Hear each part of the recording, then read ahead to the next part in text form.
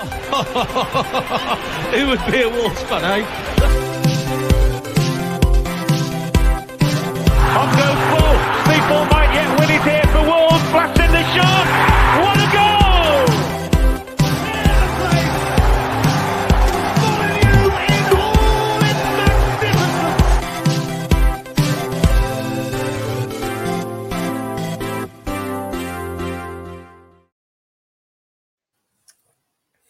Good evening and welcome to Wolves Fancast. My name is Matt. I'm joined by Josh, Ed and Tom, and we are here to keep you scintillated after a thrilling fixture at Molineux this evening. Gentlemen, how are we tonight? Can't man. All right. Yeah, not bad, thanks, mate. Got out of dodge. Yeah, Got out of dodge with another exciting game at Molineux. But we are here, of course, to discuss the draw with Nottingham Forest. A little bit of housekeeping first and foremost before we go any further. Just want to give a big thank you to our providers, Audi, and to the Boston Coffee Company for their support as always. And of course, thank you to all of the listeners on the show, whether that be live, whether that be on the podcast or however you consume this podcast / YouTube video. We really appreciate you. Stu is already in the chat, wants to get the important things out of the way first. I can only assume he's talking about I'm a celeb or some other shite along those lines. I've got to know what he's on about. I know what he's on about. He's on about Chipgate. Indulge me, Josh. Indulge me. So we was having this debate in the pub yesterday with Dean. This is more exciting than the match, to be fair. So you're at the pub, got a plate of chips, whatever. Do you put the sauce on the chips or do you put it on the side? Side. Thank you. It's not an animal. Thank you. Dean, you better be watching.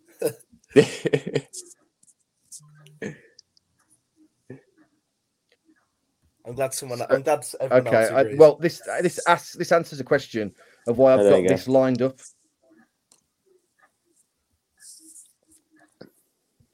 Yeah, this answers it all now for me, because I did wonder that, but yeah, I wouldn't have it all over because you don't know what else it's gonna contaminate. I can't remember who it was. There's like Premier Inn has brought out a plate with a massive divider in the middle, which for the beans. Yeah, it's the Premier Inn sign as well, isn't it? That's it. Premier Inn, that's the one. Well, listen, already we've got pandemonium in the chat. So if you are listening along live, please feel free to get your comments in and we'll try and answer as many of them as you can. And listen, with a game like yesterday, we need all the support we can get to get a podcast out of this, because it wasn't the most exciting of football, I'm sure we can agree. And that leads me to my first question of the night, really, gents. Burnley, it was as dull as dishwater, let's be honest. But this had all the making of a bit more of a fiery affair. Of course, we had the circus that was last season with Forest, Morgan Gibbs White. Josh, from your point of view, did you think this was going to be a bit more of a barn burner, a bit more fire and taste to it? It had that. It had all the ingredients to be a bit more tasty, didn't it? Really, with like I saw a few, obviously, like Saturday game, 3:00, plenty of time in the pub, things like that beforehand. It had all the makings, a chance to sack Cooper after some of the interesting moments of last season, and it just never lived up to that, did it, really, unfortunately? But I'm happy with the point. I'm very happy with the point, I gotta say. Yeah, it was one of those games, really, that I think beforehand you could have argued the case for any result that would have happened, because of all of the external factors, such as the Cooper. Is he going to get sacked? Are they going to be up for it? Are they even playing for the shirt for Forest, etc.? Tom, from your point of view, looking at the build-up to the game, did you anticipate Forest going in a back five from their point of view, what would on paper appear to be quite defensive-minded, considering they absolutely needed the win? I don't know. Did they need the win? I think there's a lot of pressure on not to lose, and we seem to be on the back of a lot of these. Like when a team's got absolutely hammered, and the game before, I think half the time they're just looking then to just get a result or just to look a lot more solid and resilient. We saw it. I mean, years gone by when Blues lost, was it 7 or 8, and then they just stunk Molineux out and got like I can't remember if they won or drew, but it was an absolutely abject game. Bournemouth last season. So I think a lot of the time, I think teams are just looking to show that they've got a bit about them. And I think their lineup showed a lot about what they were looking to do. I mean, they didn't even play a striker, did they? So I think it was definitely safety first from them. And they were wasting time from minute one. Even before they took the lead, they were wasting time. So I think that told you all about their mentality, which ultimately led to the game we saw. Yeah, of course. I mean, they're not exactly Man City, like playing without that recognised striker. I think it was more like a necessity more than anything. Ed, from your point of view, then let's have a look at the lineup from a Wolves point of view. The big question, I suppose, at the back of or at the start of the team, Jose Sarr returning. Bentley put in a pretty good performance against Burnley, and many would have argued he deserved to maintain his spot. And Sarr's a very decisive, polarising figure in the team anyway, for some justified, some not justified reasons. But as far as you're concerned, was Bentley unfortunate not to be starting, or do you think, is this just normal? Gary O'Neill has to go with his most experienced pros. Yeah, I was on the review after the Burnley game preview for this game in midweek, and I said Sarr should just come straight back in. We have a number one keeper for a reason, for me. Bentley did well when he came in, but, there are levels to this, obviously, but, no one's questioning Alisson coming straight back in for Liverpool, are they? And I don't think that we should question our number one keeper that we spent a lot of money on, who's being banded around, 40-odd million people want him to come straight back in, but probably leads us on nicely, Matt, to he does what he does, doesn't he, and polarises people with that first goal. He does, yeah. Well, we certainly will come on to that shortly. I just wanted to get the two opinions on this, Josh, Tom. Well, Tom, you go first. Sarr, it's a difficult one because when you've got 10 outfield players and you're a win, you can afford then to play other players and try and get experience. But that goalkeeper, that lonely goalkeeper, you can only play one of them. You have to play your best goalkeeper regardless of where they're going. Arsenal have been kind of victims of this season. Where do you lie with Sarr and Bentley, and kind of maybe even looking past this game? Sarr's number one. I think he's got to be number one, hasn't he? We've seen enough of Bentley, I think, in the times that we've seen him to know what he's about. So he's a competent keeper, I would say, but I don't think he's someone you can rely on over the course of the season. And I suppose you could throw that at Sarr because he does have those moments in him, but I think ultimately he's a better goalkeeper. So I think you play your best keeper. It did surprise me in the week because there was a poll put out. I think it was Judah who put it out, and I think it was a 65% in favour of Bentley over Sarr, which surprised me because most people I spoke to thought completely the opposite. So yes, it was harsh on Bentley, but I agree with the decision. Josh, 3 for 3. You in agreement? Yeah, or? I have to agree. I don't want to bring up that W game that happened a couple of years back, but that's what it builds down. You got to play your best team all the time, and it was whatever happened. It was kind of going to go against O'Neill because if you'd have started Bentley and had lost, you'd have gone play your best team, or he didn't start. If with what happened, you could easily go, well, why didn't you play Bentley? I think it's just horses for courses, but you've got to play your best team, especially in a winnable game like that. There's no time for any compassion and things like that. You've got to, and any sentiment, you've got to pick your best team. Yeah, completely agree. Sarabia starts again, and then, of course, we went raw without Johnny. He was taken away, dispatched from the squad. So Sarabia, from his point of view, certainly lit up, I think is probably a bit strong, but he's certainly impressed over the last few games. It's felt like we kind of went with not safety first, but an element of go with what's working.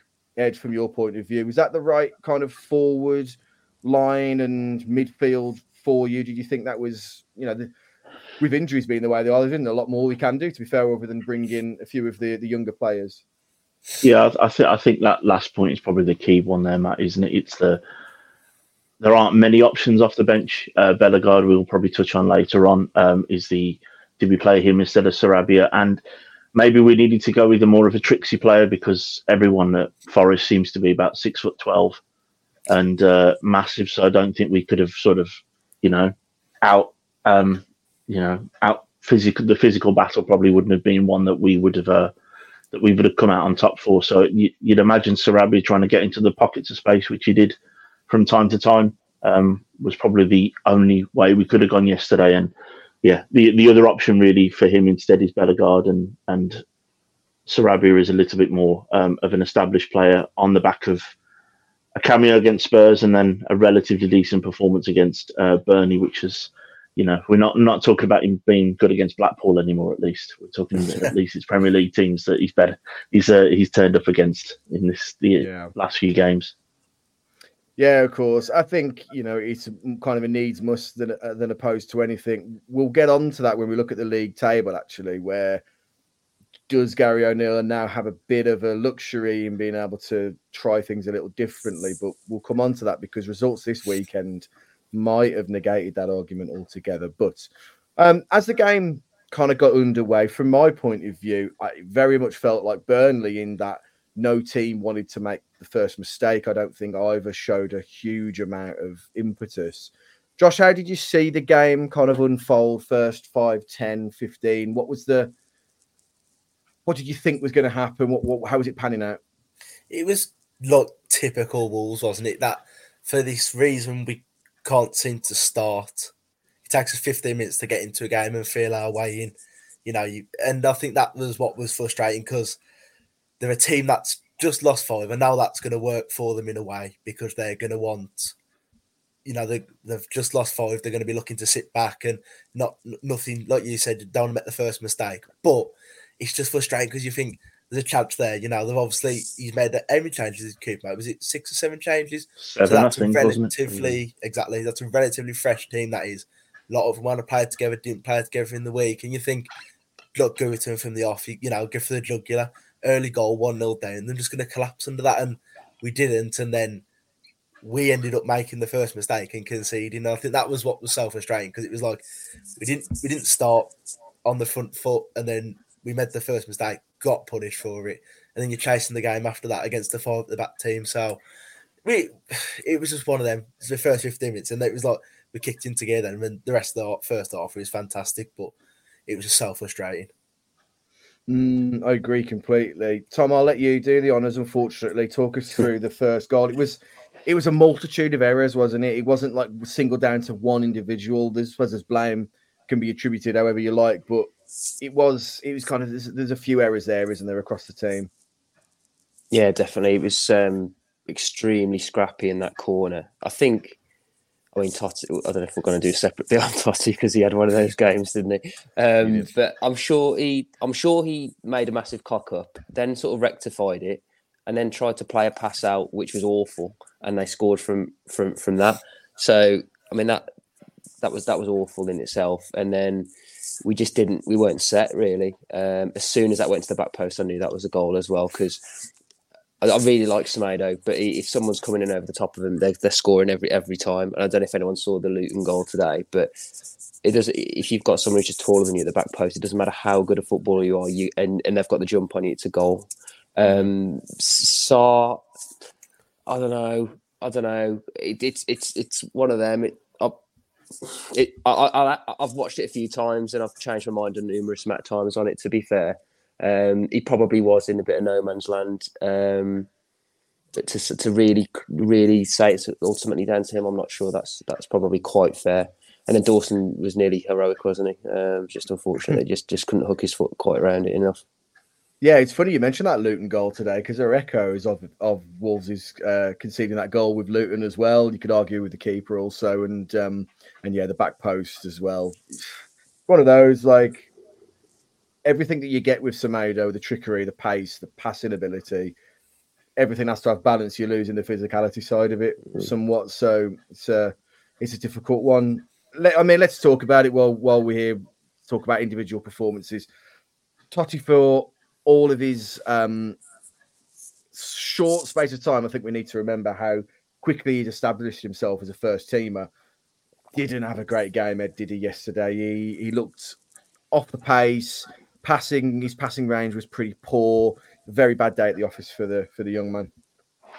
Yeah, he has games like this, doesn't he? Where it's sort of like a brain fart for 90 minutes, isn't it? I think that's I said on Wednesday when we did the brief review, do we move him to left wing back? Because Bueno was a little bit negative maybe against Burnley. And I think with Totti, sometimes he looks like the second coming of sort of George Alakovi, where it's all a bit clumsy and it's all a bit sort of like, he'll make up for it because he's stronger, slightly quicker than someone else. And then like that goal we scored where he did a little roulette and he sets it up. Was that Man City? I think it was, wasn't it? I can't remember when he was it Newcastle. That was it. Yeah, Newcastle. That was it. And he'll have moments where he looks like a footballer rather than an athlete. But yesterday, for me, I think he looked like an athlete. He looked like a bloke that knows his way around a gym, but maybe not around a five-a-side pitch. And he has games like that. And I think we have to take the rough with the smooth with him. I think, unfortunately. Yeah, I've heard a few calls about the whole left fullback scenario. Hugo Bueno had a difficult game as well. Wasn't allowed. To be fair, the balls into him were never fantastic. And he never seemed to have that. I don't know if it's a confidence thing or not, but we're so used to him kind of either almost like a rugby, like playing the ball on and then chasing onto it, or just doing some trickery to get around. It's just something about the performance from a lot of the team felt starved of ideas and creativity. Josh, from your point of view, we had one of the comments just saying about how the left-hand side down the pitch with or without the ball were less than impressive. Were there any standouts from kind of Hugo that you thought something's not quite right here? He looks like he's unfit to me. Like, he looks like he's kind of... Obviously, I know he was injured just before with what happened with Newry, but it looks like he's kind of come back in and he's still not fully fit himself. And he just... Maybe, I don't know what it is, but I just remember, like... I didn't remember the contrast between him and Newry being so stark. I remember Bueno being a really talented... Like, he was so talented. I think he did... For the first part, like, he lived off that Palace cross for a while, at the start of his Wolves. He's like, he did that once and it was like, he's going to do that every time. But like, defensively, he was just so weak. And Neco Williams, he's not a great fullback, but he put Bueno to shame yesterday, really. The amount of times, he looked like he wanted it a bit more as well, Williams. It was like the amount of times Bueno just couldn't go around him and things down that line. It was really... He looked unfit to me. He looks like he could do with a game out or whatever, or maybe whether it was because 2 games in, it's like 6 days, less than that, into 2 games, about 3 or 4 days. Maybe that was a bit too much for him. Yeah, I agree completely. We've got some interesting comments in the chat, and please, as many of them in as you can.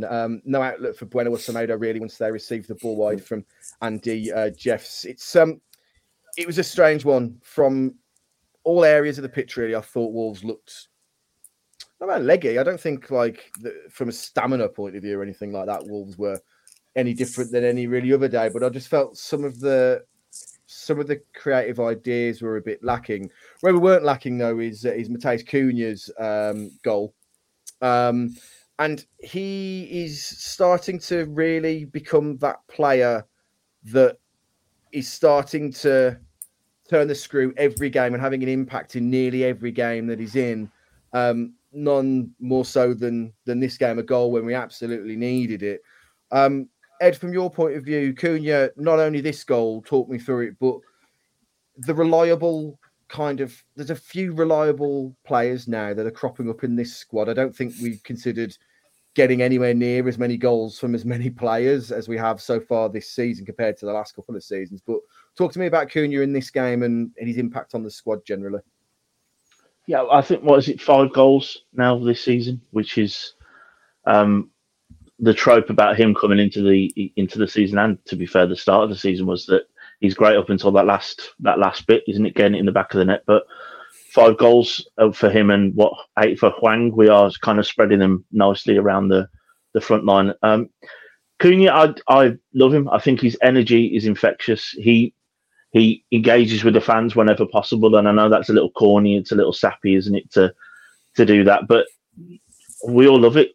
Let's not pretend we don't. When a player does that to you, everyone goes in for it, don't they? It's a bit cringe when you look at it, but when you in the moment, it's all you want, isn't it? And his busyness around the pitch is, I think, he's also infectious. I think he's definitely seems to be part of the leadership group. I mean, he's even got his own chant, so that says everything you need to know about how the fans feel about him. But my only concern is, I think, the point that you've just pulled up there from the guy watching.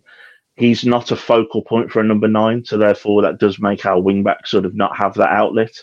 But what we do have in him is someone who wants the ball all the time and will always drive forward. And I think that is something that we need to harness. We need to make the most of him in that role, because he was able to do that without putting the ball in the back of the net. And now he started to, that's a lovely finish as well. That's a lovely little slot into the corner. That's not a hit and hope. That's not sort of it's come off his arse and gone in kind of goal. That he's meant that, hasn't he? And if we can harness everything else that he was doing well whilst he's in this rich vein of form, we can. There's no reason why we shouldn't be looking up the table.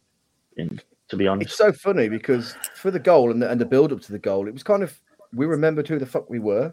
It just out of nowhere, we just started just passing the ball around in this smooth passage of play and just played our game, not be dragged down to the level of the opposition, which is what happened against Luton, it happened against Sheffield United, it happened against Burnley.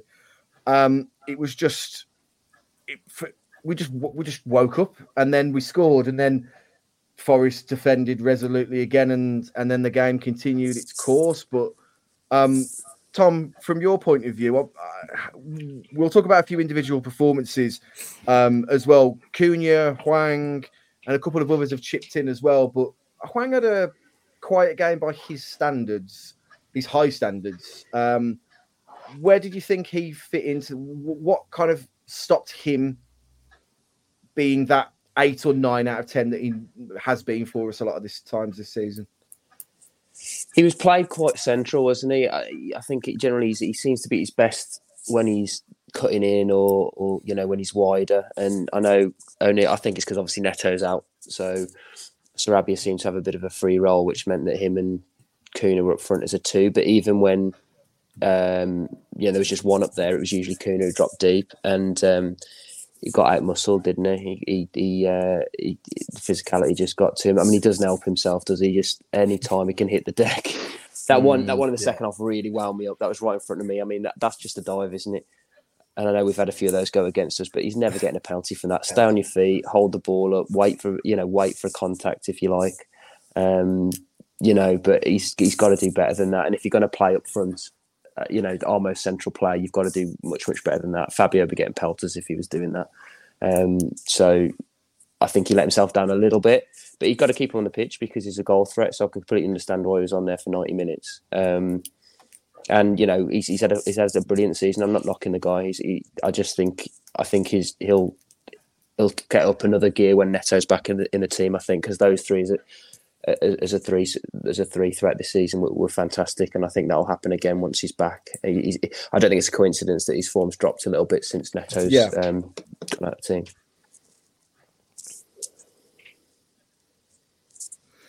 Yeah, it's one of those where the impact, whilst it might not be on the score sheet or the assists, even though Neto was, it's so blatantly obvious to see. Even if it's just put fear in the opposition.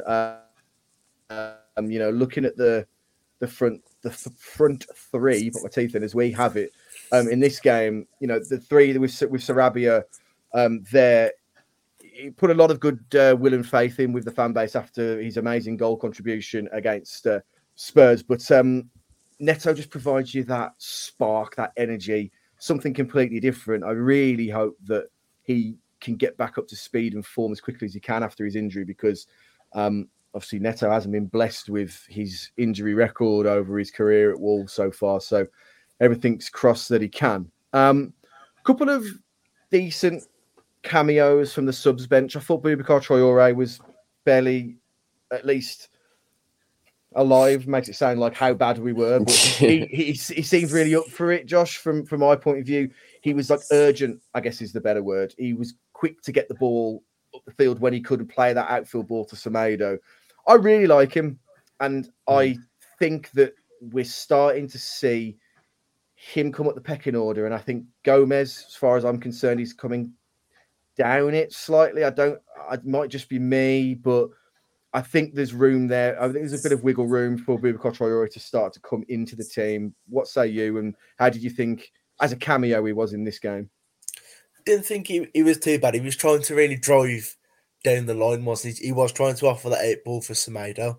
When he come on, he was really like getting down the wing, and it's like, I don't want Traoré there. I think I've got to be honest, like watching the last 2 games, and I'm maybe starting to shift towards if we can look at playing another midfield. I think with Bueno at the minute, you might have to look at dropping him, put Totti back at left back, and then I feel like there's more of an urgency to have 3 midfield, because I feel like we're seeing like such a drop off, and I think it feels easy for us to be targeted. If Lamina, I mean, if you like the amount of ground Lamina and Gomez cover, it's unbelievable. And Traoré can do that, but Doyle can't, and I feel like that's where we're struggling. You could have done with a player like Doyle yesterday, someone who's going to play a bit through the lines, someone else to it like Sarabia, who's going to put his foot on the ball, maybe slow the tempo down a little bit and kind of work his way into the game. And I'm watching this at the minute, I think we could maybe do that third midfield, or you can have Booby in midfield to start and have like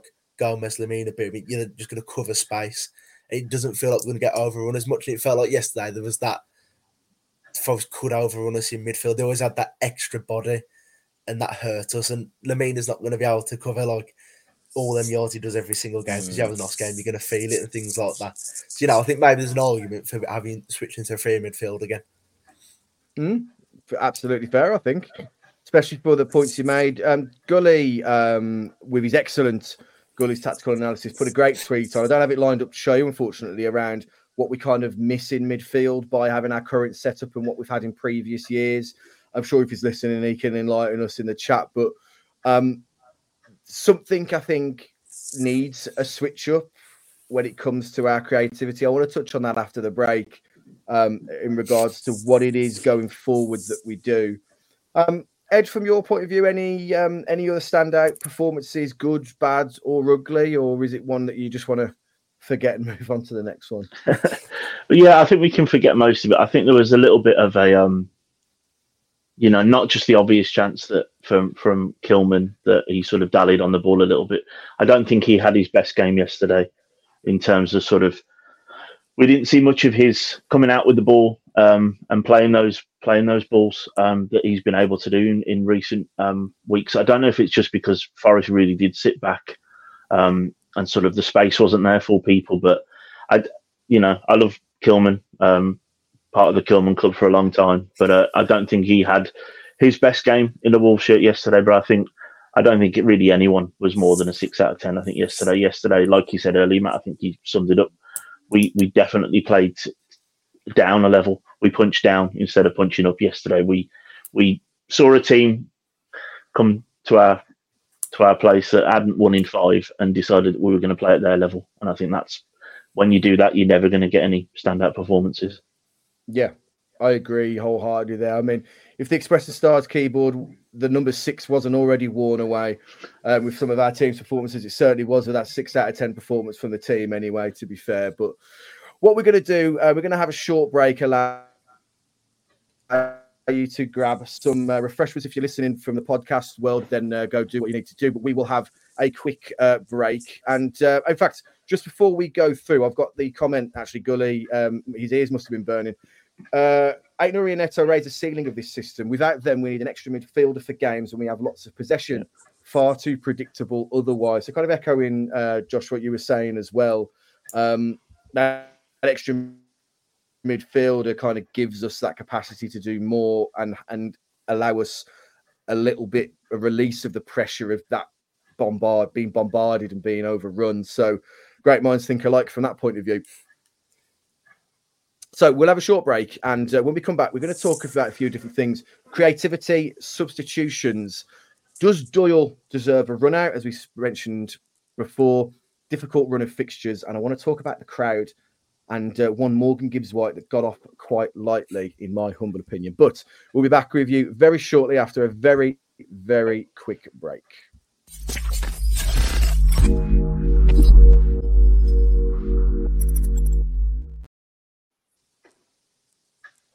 Welcome back to Wolves Fancast. We are here discussing the draw with Nottingham Forest this weekend. Thank you very much for everybody that is listening along live, or whether you're listening via a podcast or whether you are watching along on YouTube.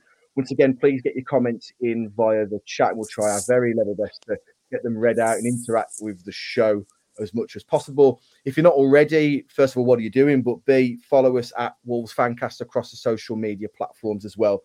You can keep up to date with all of the content across the channel. So I wanted to talk about in the second half of the podcast, first of all, creativity in the team. It felt like we were lacking ideas in this game. We obviously know that we have technical players and we know that we have some real standout young talent. But Burnley, this game, Sheffield United, Luton, other admittedly against teams that are going to set up to defend.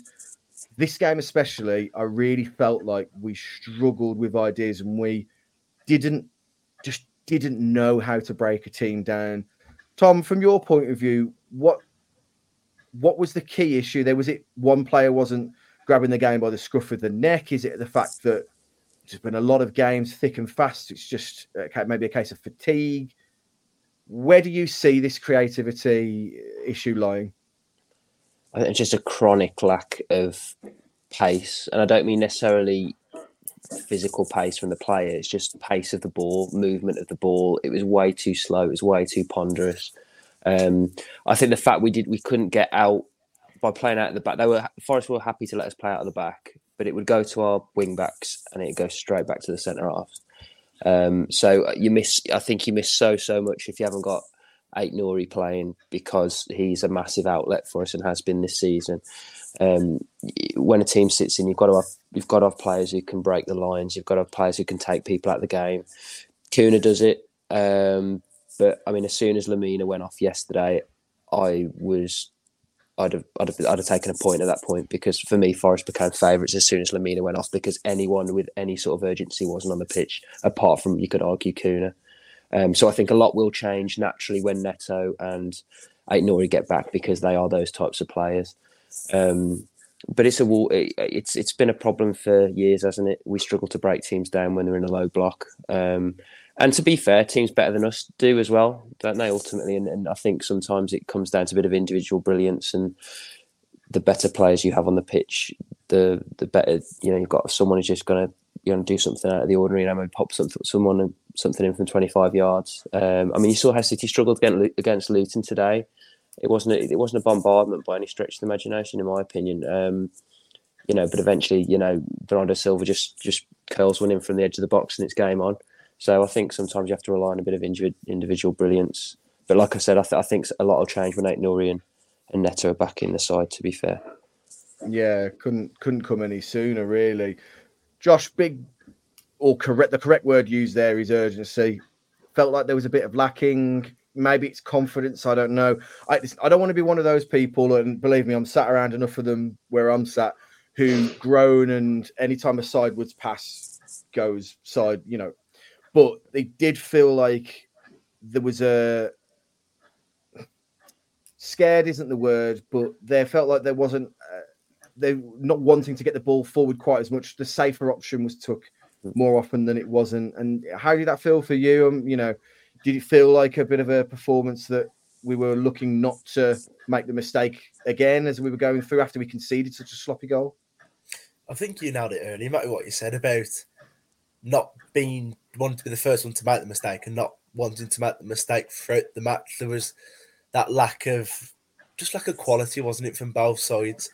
I think that's why we struggled so much. That, you look at our goal, and in credit that their goal, it was the one time both sides showed a little bit of quality, and there was a goal scored. I just think it comes back to we've been saying earlier. It's like you look at the midfield too, like Lamina, Gomez, and they're not known for creativity, and they're like yard. I think they're really good in for the yards, and it's also a lack of options off the bench. Obviously, we're going to go on to it, I presume, but you've got O'Neill's got a lack of trust in what's on his bench, and also it's like he's kind of wedded. We said it on the show last week after Arsenal.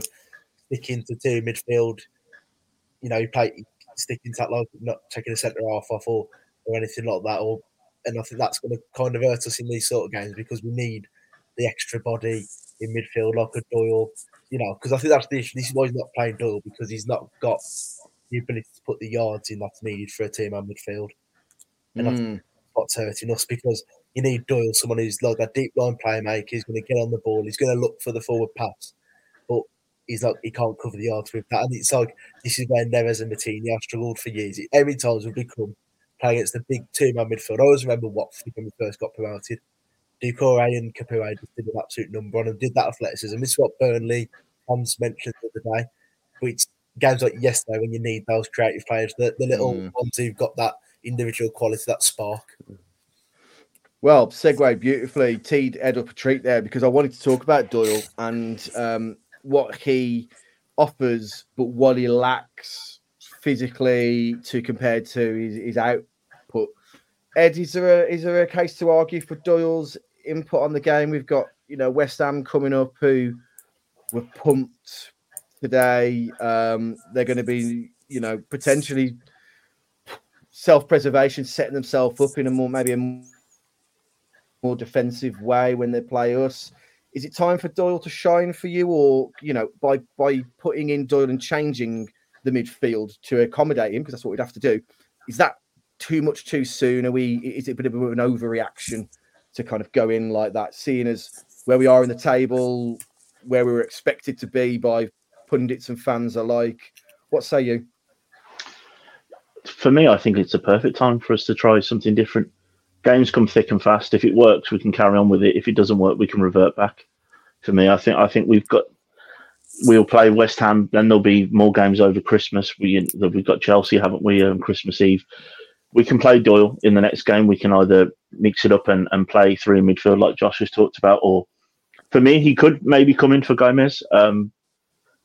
I think Gomez does a very good job of the shielding, of the busyness, the tenacity, which hopefully Doyle, week by week, will be getting fitter, so he'll be able to do that role a little bit. But I think, why not try it? I think when we talked about the creativity, space was a premium in yesterday's game, and what we have seen in some of the cameos from Doyle is that he doesn't mind picking up pockets of space and playing through the lines. And if it doesn't work in the next game against West Ham, just sack him back to the bench, and we'll try something different. I think Christmas might be the right time to try different things, because the team and the fans will have to forget about whether it worked or not and get on to the next one anyway. So if it doesn't work, we can always revert back to plan A, which we know is getting us 13th in the table, which would have snatched your hand off for the week before the start of the season. So I think now for me is the perfect time to experiment.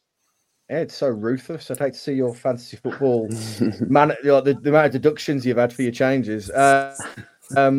Well, that again leads us on nicely to the table, and looking at Wolves at the moment, sitting pretty in 13th. I think it's 10 points from the relegation zone at the moment, with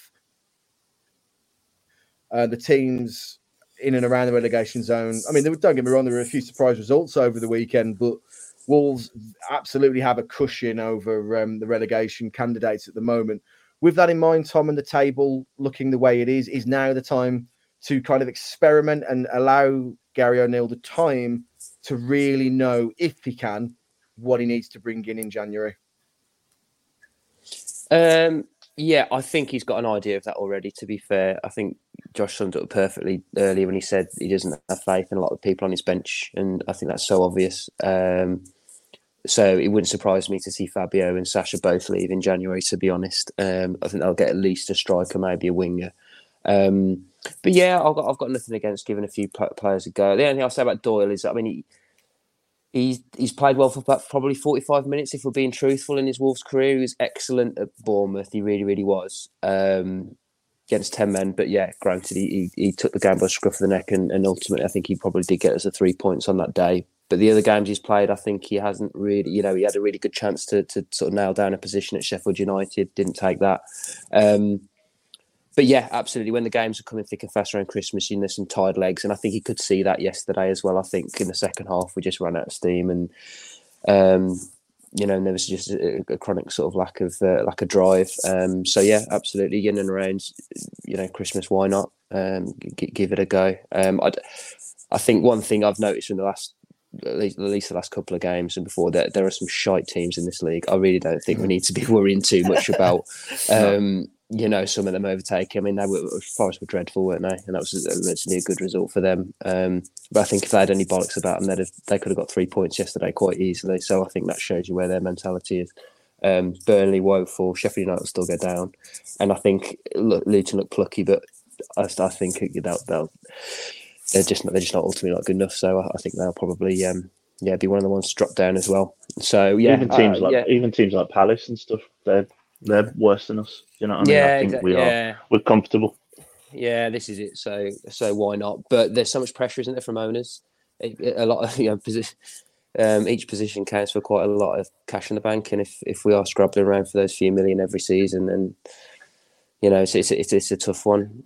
But I mean, he's already come across this, hasn't he? He's already changed from what he ultimately, what he started the season with. So he's already had, and he always talks about being adaptable. So I think we will see various changes, across the season. There's a Brownhill link as well today, wasn't there? So again, I think they've already got a pretty good idea of what they want, and they probably should do at this point now, because what is it, 2-3 weeks before the window opens? So I think they'll have their targets pretty much nailed now, and I don't think too much will change between now and January to change his mind.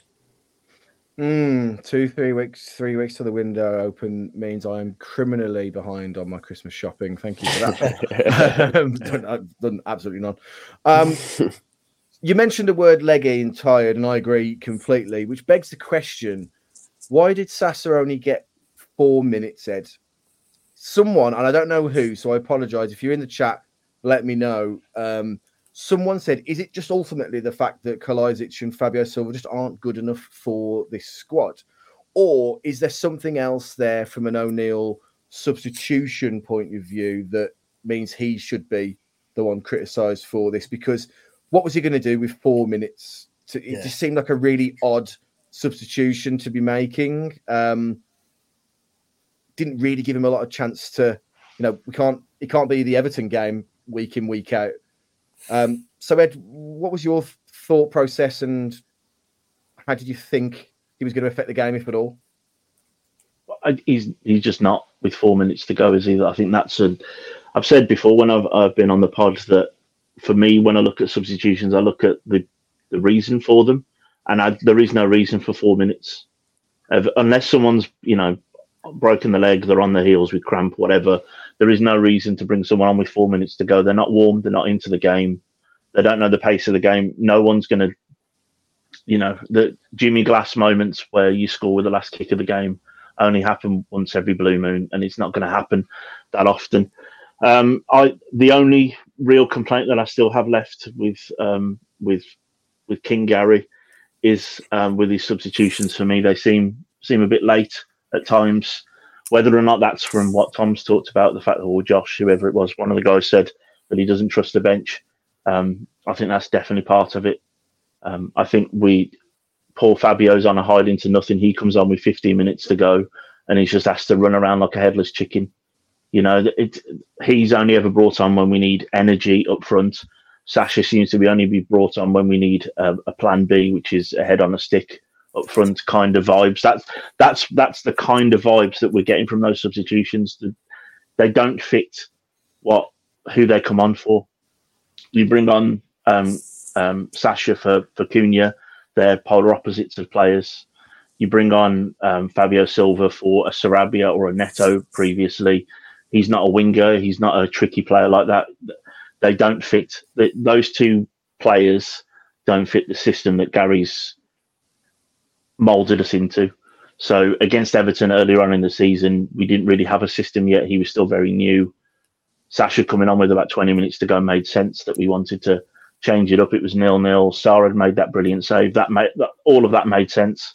Now, when we know that the centre forward's expected to drift and stuff, we don't have a player like that on the bench, so they just don't fit the system anymore. Josh, let's get your take on this from your point of view. The substitution seemed strange. It felt like there was no impact he was going to make on the game. I hadn't even thought of it from the system point of view, like you, Ed. But where do you lie with this, the substitute side of things in this game, and kind of how there have been some questionable decisions from a substitutions point of view? I think it just boils down to simply a lack of trust for me. He's got, like, I think Gully said it on Twitter yesterday.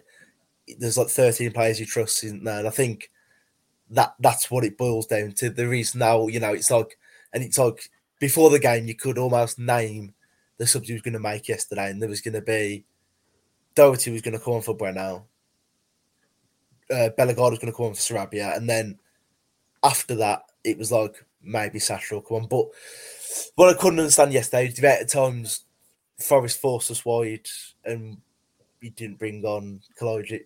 I just didn't understand that really. It was like Hwang was having a poor game. I know that Hwang does that, he has a poor game and then he'll have a magic moment and score the win. And you're like, can't believe, that's why you keep him on. But it's just yesterday, it was like you could see it wasn't working for him, it wasn't his day.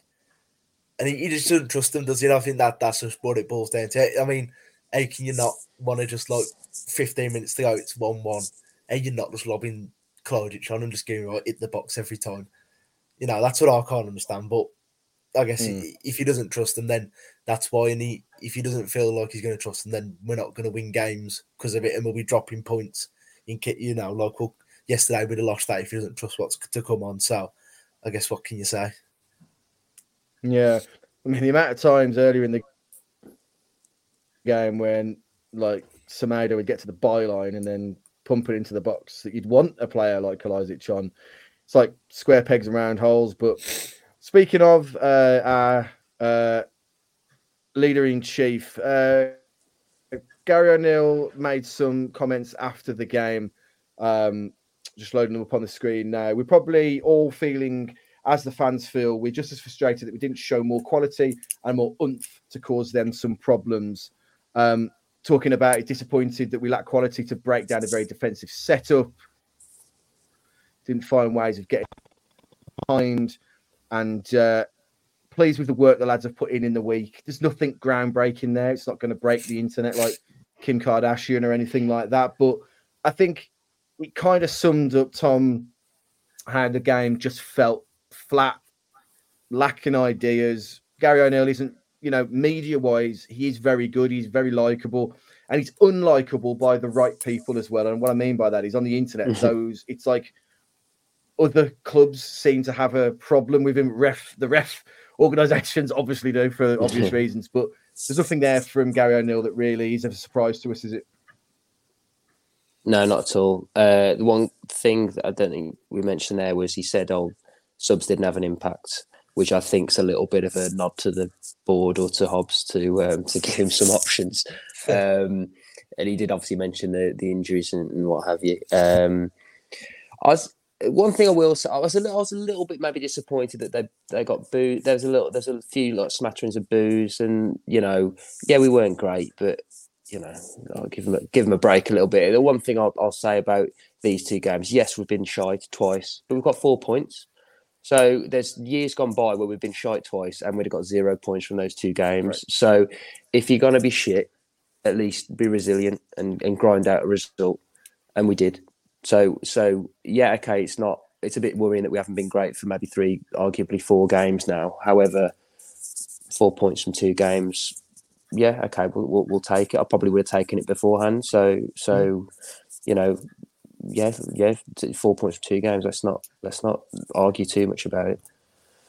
Headline: Tom blasts fans in the South Bank. Okay. Thanks for that. No, no. To be fair, there's the point I wanted to make. So we had John McGinn with Villa. We had Nunes for obvious reasons with City.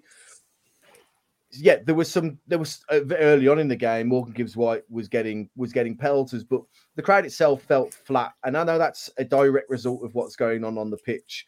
And Gary O'Neill has talked in the past about how kind of the crowd can help dictate the game and vice versa. But something just felt a little off from all parties. Maybe it was the hangover that I was certainly feeling that game. But it was just, there was something just not quite there today. I don't know if it's just the weather or whatever, but something just didn't feel quite there. But you're absolutely right, Tom, what you say. 4 points out of 2 games, which could very easily have been banana skins for us going into a difficult run of fixtures. Ed, obviously we'll have our preview show against West Ham, but Fulham, again, tonking a team we're about to play, doing us no favours. How do you expect the game against West Ham to be now that they are kind of having to go back to the drawing board and not face another dicking like they did today? Well, first of all, we've got a buyback clause on Raul, because I wouldn't mind that right now. After he back heels a ball in and then scores again today. West Ham are going to revert to David Moyes' type, aren't they? They're going to go back to what probably similar to what Forest are doing to stop this rot.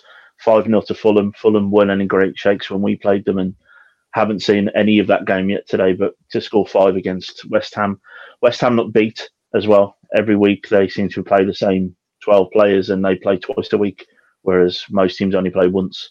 So they're gonna. We could argue, and I'm sure Little Dan will, when he does the preview show, will argue they could be there for the taking in terms of physically. Are they, with the games coming thick and fast, and they already look shattered? But he's going to go as defensive as possible, isn't he, and try and stop the rot. I think, like Tom said, that Forest did yesterday. I think that's where West Ham are going to go. And just on Mateus Nunes, watching the game earlier with my mum and dad, and when his name came on the pitch, my mum looked up from her phone and just went, "That arse bag," and then that was the only thing she said about the whole thing. It's a swear word I've never heard before, but I like it, and that's all I'm going to see him as now. He's arse bag. Just one huge arse bag, absolutely. One final thing before we wrap up this show. We're here to answer the big questions that people need to hear. Josh, this one's for you. We want to know, clearly, you are in the underground basement of Nigel Farage here with this wallpaper. And people want to know also what is going on with this wallpaper. Talk us through it. That is the most patriotic thing I think I've seen this decade so far. What was this what a choice? Song is it? Was this Vol Britannia all throughout waves? It's like an age thing. That's exactly going on. It was because I was I've been in this house like 10 years now. So obviously when I moved in, I was only like 11. So I didn't kind of have the sort of choice that I couldn't dictate and go, I want to sign Wolf shirt, or like Tom's got behind him, all them Wolf shirts. It was like, you'll have what you give it, and that was the choice. A bit disappointed answer, I know, but what can I say? Get the old wallpaper table out, mate. It's time. I should just get like a fake shirt. Listen, thank you very much, everybody, for... yeah, that's the one. Listen, thank you very much, everybody, for watching this evening or listening when you are listening to it. We really do appreciate your time. Thank you for everybody in the comments for getting in touch. At Wolves Fancast is where you need to go for all of your social media needs. Thank you to the Boston Coffee Company. Thank you to Audi for being our provider. And thank everybody on the show as well. Ed, Tom, Josh, been a pleasure to discuss Forest with you, and hopefully the last of the more laborious games that we have to submit ourselves to week in and week out. Once again, thank you to those in the comments as well for giving us something to tick along with as we delve into Wolves. So have a great rest of the evening, everybody. Enjoy the rest of what's left of the weekend, and have a great week ahead. And we will be with you for Gully's tactical analysis, and we will have the preview show in the week as well. So have a great rest of the day. Who would be a Wolves fan, eh? On goes ball. People might